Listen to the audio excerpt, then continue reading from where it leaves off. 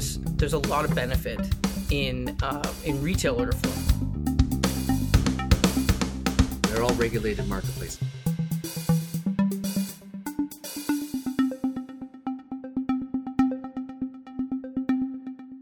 Welcome to the Exchange Feed podcast series. Today's episode is called Get Out of the Dark, shedding some light on and exploring dark pools.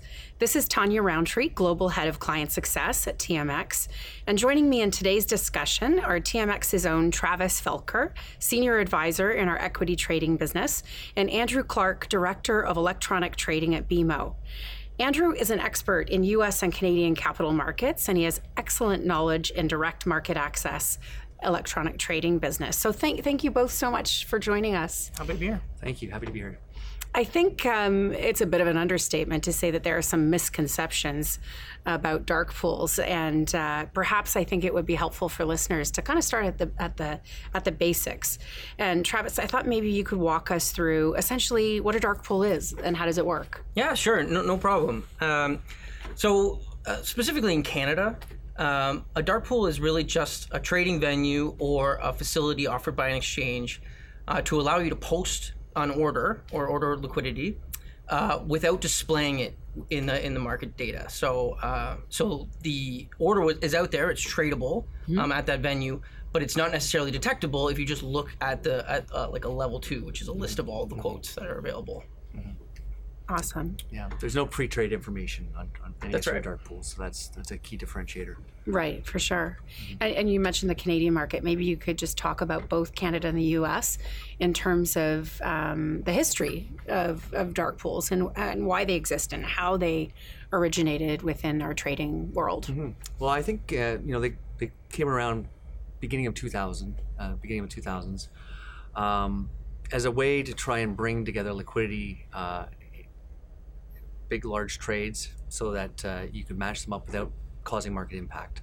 So, they started in Canada. I actually worked for one of the first dark pools in Canada. It was called Blockbook. And Okay. It was a different kind of dark pool. It was basically an order matching crossing system. And that's one of the there's different flavors of dark pools out there. And that's one particular flavor where they're trying to match orders on a time basis. And then they evolved. So I think Match Now was the next one that came out in Canada. It's a continuous dark pool where orders are put in buy side, sell side, and they're matched at the midpoint, which is the key part. So basically, I think a lot of them came out of the ATS regulations in the U.S.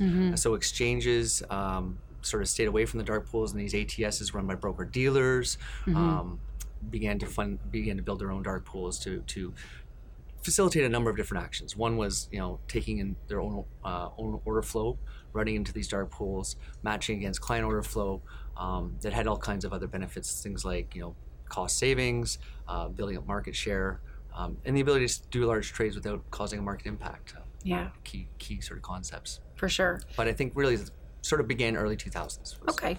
So beginning in the early 2000s, a lot of the broker-dealer kind of agency exchange areas. How many in Canada, if we were going to look at the dark pools that exist in Canada, how many would there be operating in our environment? So right now we have 5 proper dark pools, run by exchanges and ATSs. And then the exchanges have what's called, I guess, gray pools. So lit exchanges like the TSX or NASDAQ have what's called sort of a midpoint functionality, and that midpoint functionality is actually the dark side of things. So I guess we break the dark pools into sort of 2 categories. They call them gray pools and dark pools. The dark pools are proper, straight up. There's no lit trading, no pre-trade information whatsoever. And then exchanges like the TSX Dark and various other ones have this sort of midpoint functionality that you can put your orders in the same book. Great. Right. Maybe, Travis, you could talk a little bit specifically. I mean, I know there are others. There's ITG, LiquidNet, lots of other providers, as you said. But perhaps you could talk specifically about the largest in Canada being TSX Dark.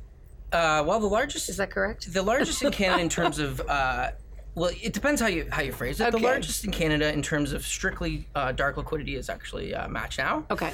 However, TSX has a bit of a differentiator when it comes to Match Now, in that it's also integrated with our with our visible book, our lit book. So that's what makes it, as Andrew quoted, a gray market.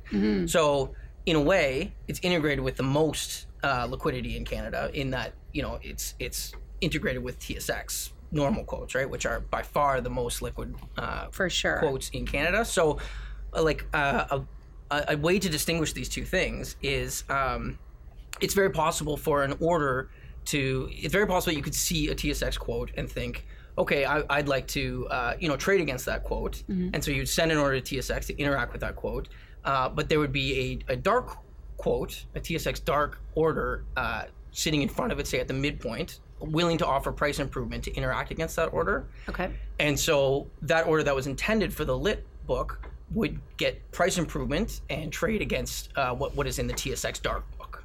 Right. So that's kind of a way to distinguish. Whereas with something like Match Now, you would have to target it specifically. You wouldn't know if it was there or not, but you would have to go and actively seek it. Okay. I think with the grays, you get more optionality Sure. when it comes to the trading. So your ability to trade with the displayed liquidity and also the hidden liquidity are big advantages when trading in these quote-unquote gray pools of liquidity, as opposed to strictly trading on a Match Now or a Liquidnet that don't have that optionality. It's just, those are just dark pools of liquidity that you don't have any information on other than the post-trade. Right. So can you, and maybe this is difficult to answer off the cuff, but can you give me a sense of what the average trading volume and value looks like in dark versus lit markets? I can give you a percentage of Okay. market share. Thanks, Andrew. You know, Yeah. I went through some of the numbers today, just looking at one of the difficulties we have is, back up a little bit, Sure. is with the gray pools of liquidity, is that because a lot of them are commingled with the regular lit trading, it's difficult to separate out what orders were filled in these dark pools. So TSX does a great job. They mark the trades in the feed at the end of the after the trade as a dark trade. So we do know that. But there are other marketplaces that don't do that. So it's very difficult to actually figure out what is the true view market share of dark liquidity in Canada. But we can look at the straight marketplaces that offer dark liquidity, and that's the Match Nows, Liquidnets, CXT, NeoD. I'm missing one more, ICX. And that's about 7.2% of market share for Canada for trading, all equity trading, is handled by those five that are easily identified. Now, what else is happening within the gray pools is probably significant more. So I think the number is probably closer to 10, maybe 15%. I know in the U.S. it's north of 20%, closing on 30% of all trading is done in these dark liquidity pools. Right.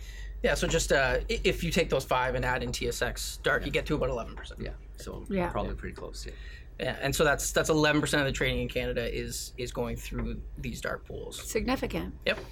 And can you talk a little bit about who's engaging most in this environment? Yeah. I mean, instinctually, you'd think institutional. Is that really the case these days? Well, I think one of the ways to think about it is who's engaging passively and who's engaging actively, because the attraction is a little bit different for both parties. So Tell me a little bit more about that. Well, from an active perspective, there's a lot of benefit in retail order flow, and in fact, if you look at the best execution obligations of most retail desks, a big part of that is to reach out into the dark and seek price improving liquidity for all of their retail orders systematically, because it's so beneficial for the retail client in that they end up getting price improvement. Now, there's no obligation in terms of like OPR, which is price rules, order price protection rules, to seek the dark. However, as part of your best execution policy, it's very common to reach out and try and get a better price for your retail order flow in these dark pools. Yeah, that's a very good point you made. In the regulatory framework, dark pools are excluded from that required marketplace that you have to go to. They're not protected. So as far as having to access them, as a broker dealer, we're not obligated to access them, but we're obligated from the standpoint of best execution, which is a whole different can of worms where you're trying to get liquidity. Yes, it is. And really, best execution is a moving target as far as what that's concerned. Yeah. But I think really when it comes down to dark pools the original intention of them was to facilitate large trades. Right. And when you talk about large trades, ultimately it was directed at the institutional business. Now, how can you trade 100,000 shares of a name and not move the stock? Ultimately, you put 100,000 shares of something out on the bid or offer in a displayed market, you're going to cause price impact, you're going to cause information leakage, and that's going to impact the price of the stock. You put the same order into a dark pool that doesn't display that information, that doesn't display size or price, what's out there. The opportunity to get that trade done without impacting the price of the stock is really the advantage from the standpoint of an institutional order. When it comes, and as these pools evolved, I think they began to say, well, look, we can't just have institutional players. We've got to let other people in. Let's figure out how we can accommodate the retail businesses. Well, if we have to accommodate retail business, well, let's let in some market makers. Because when these dark pools first started, they were very selective as to who would participate in them. Right. The idea being is that you want to make sure that your counterparty is clean and mostly like active portfolio managers, I would think. Yeah, well, usually large, your broker, oftentimes broker to broker, or your money manager. So all the guys that trade through our electronic trading and institutional platform, money managers, hedge funds, these guys, they have large positions they want to trade, and that sort of facilitated, that allowed them to put these orders in without disclosing or tipping their hat to the rest of the market. So that's very useful. And the retail side, price improvement was a huge part of it. Right. So, that's the other component, right? So we've talked a little bit about market impact and price improvement, both of which are really important. But we haven't really talked about transaction costs and how that plays a role in the scenario at all with trading in dark. Sure. Well, I was going to say that's the third leg, right? Yeah. Essentially, that's the third leg. That's another reason why you trade in darks is there's a reduced cost to trading. Most exchanges, most dark venues will offer some kind of reduced fee to trade on those platforms. So you're able to get trades done at a cheaper rate. So from the standpoint of a broker dealer, it costs me less to trade on those marketplaces.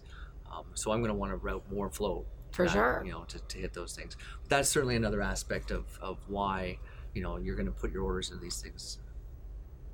And then in terms of the public, though, I mean, we hear all the time the lack of transparency and the sort of the fear that some investors have about what's happening in the unlit market. Can you talk a little bit about what you perceive, if any, for there to be disadvantages with this type of trading? Well, I mean, the name doesn't do it any justice, right? Right. The big problem is, we have these sort of, the name dark pool implies something untoward. It's hidden, it's sinister, and there's precedent. I mean, there's been some shenanigans that certainly there's a long list of pools that have violated, whether it's violated the codes of conduct where information is being leaked, or the worst case scenario where you've got a broker dealer running a dark pool, and on the other side they're running a prop trading strategy that can see inside it. So the concerns are around, because there's no transparency. How do you know that there's not some information being leaked in another way that is getting out there, right? So that's always a concern. So sure, and IROC's all over that. IROC's all over this. There's rules now that are in place to ensure that that these things are locked down. But certainly transparency, the very reason why you use a dark pool to sort of hide your intentions is also one of the issues, the concerns that is on the other side, that the lack of transparency and seeing what's going on creates that. Yeah, and I think I would add to that. I think there's also been a little bit of sort of conflating the American model and the Canadian model, right? Which I think they are quite separate and should be thought of as separate. Way, yeah, exactly. In that, in the South, these dark pools can be run by broker dealers. There's not a lot of regulation over who can set up a dark pool and start matching orders. Whereas in Canada, that's activity strictly isolated to the exchanges and ATSs. So when it comes to important to note that, Well, I mean, that's somewhat true and not true, right? Like, I mean, when you talk about conflicts of interest, is what you're sort of alluding to. Canada, our dark pools are owned by broker dealers in some sense. You talk about the ownership structure of the TSX. You talk about the ownership structure of Equitas or MatchNow, for example, which is run by Virtu. These are all they're all sort of, there is that sort of notion that Certainly, but in terms of like post-trade transparency, for example, you're going to see a print from the venue with all the information that we typically see on a print. They're pretty much as transparent from a post-trade perspective as any lit. Yeah, post-trade for sure. Right? And sorry, go ahead. Oh no, I was just going to not to cut you off. I was just going to say it's interesting because we recently hosted a roundtable, a venture exchange roundtable, and dark pools consumed so much of the conversation. And it was really interesting because some companies raised concerns about the potential to erode investor confidence. Obviously, they're concerned about investor confidence in the pre-trade transparency. And then others saw so many benefits, right? So there's this duality that exists depending on which side you're sort of, which camp you're on. And I was just going to say to our listeners, if they're interested in hearing or reading that roundtable, we did a white paper and it's posted on tsx.com. It gets into some of the stuff that you were mentioning.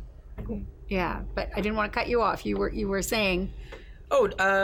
Nothing. Just that. Just that being sort of under the umbrella of an exchange or an ATS, it brings upon a lot more stringent rules than you might see in the. I mean, we're all regulated. They're all regulated marketplaces, right? I think that's the term that we use in this case. Regulated. You're overseen by a regulatory body, in this case the OSC, and then IROC. They oversee that, and they have a list of rules and regulations in place to ensure that these things are operating. The U.S. is a little different. They have regulations too, but there's such a huge. I mean, there's like over 30 dark pools, ATSs that are down there. So it's a much bigger environment. I think Canada we're much more contained, and with that, I think we have a much cleaner experience here. We understand our market structure a lot better. It's a lot less complicated. Yeah.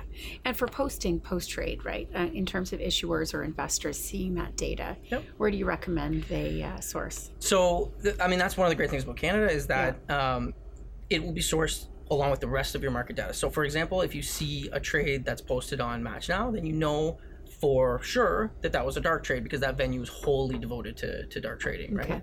Okay. So you get your marketplace statistics from whoever your market data provider platform is, and it will just naturally include all of the dark venues and their statistics. When it comes to TSX dark, for example, we tag every dark trade as dark. And so all of the market data providers also have the ability to isolate those dark tradings and present them to the issuer as well. Which is great. And then every issuer on TSX and TSXV has access to InfoSuite, TSX InfoSuite, which we give lots of tutorials to our clients about. And of course they can see the consolidated information there as well through some of the reports that we run. That's great. I know there's been a recent announcement this summer from IROC about small orders. Do either of you want to comment on that and any impact there? I think it's a positive announcement. It kind of closes a bit of a loophole that's been around for a bit. The old rule, the current rule, is that a small size order is any order that is under 50 board lots and under $100,000. Which covers a lot of ground. Now, the way that large orders are treated is a little bit different than small orders in that you can hold them and you can sort of work them and most notably you can print them without price improvement. What you see under the current rule is very low price securities, like under 10 cents. Okay. It's very easy to reach that 50 board lot threshold, where the value still may be very low. So in the future, I think February 5th, 2020, that rule is changing where a small order has to be under 50 board lots and $30,000. Okay. So that really just makes it so that those very low value but high volume orders, right? They no longer apply and they no longer qualify for that loophole. So that's just closes a bit of a hole there. Yeah. Which I think is a key point because one of the evolutions of the dark trading is at first it was only a midpoint. That was when you put your orders in, you get your trade done, and you're in midpoint referring to the mid price between the bid and offer of the national best bid and offer. We've now got facilities and functionality like Travis alluded to that allow us to trade at the touch, so at the without any price improvement or at minimum price improvement. So you can trade anywhere within the spread within the dark. So we've now opened up dark trading to much more than just price improvement, mid-price, midpoint. We can trade anywhere within that spread in the dark, in these dark markets, which, and depending on the size of your order, It's a lot more flexibility. It's a lot more flexible. And so there's a lot more things we can do with it. And certainly when it comes to, the business I operate and how we interact with marketplaces, we want to make sure we leverage every one of those pieces of functionality so we can maximize our exposure into these pools of liquidity. And that's what we're talking about. That's what you're providing, really. Right. So we talked a little bit about the evolution, certainly some improvements of late. Where do you think the trend is going, both maybe in Canada and then, Andrew, given your perspective of knowing the U.S. capital markets as well, where do you think we're going to see more in this area? Well, I think certainly in Canada, I'd like to think we're kind of maxing out here. I mean, we have a limit on liquidity. I mean, at the end of the day, what we're talking about is fragmenting the marketplace further. Right. And I think that we have this limited amount of liquidity, and the more we spread it across different markets, the less benefit we give to our clients. So we're probably maxing out right now as far as the new entrants in our market structure. So I think the growth of the different pools is probably plateauing, but the activity in the pool is a different story.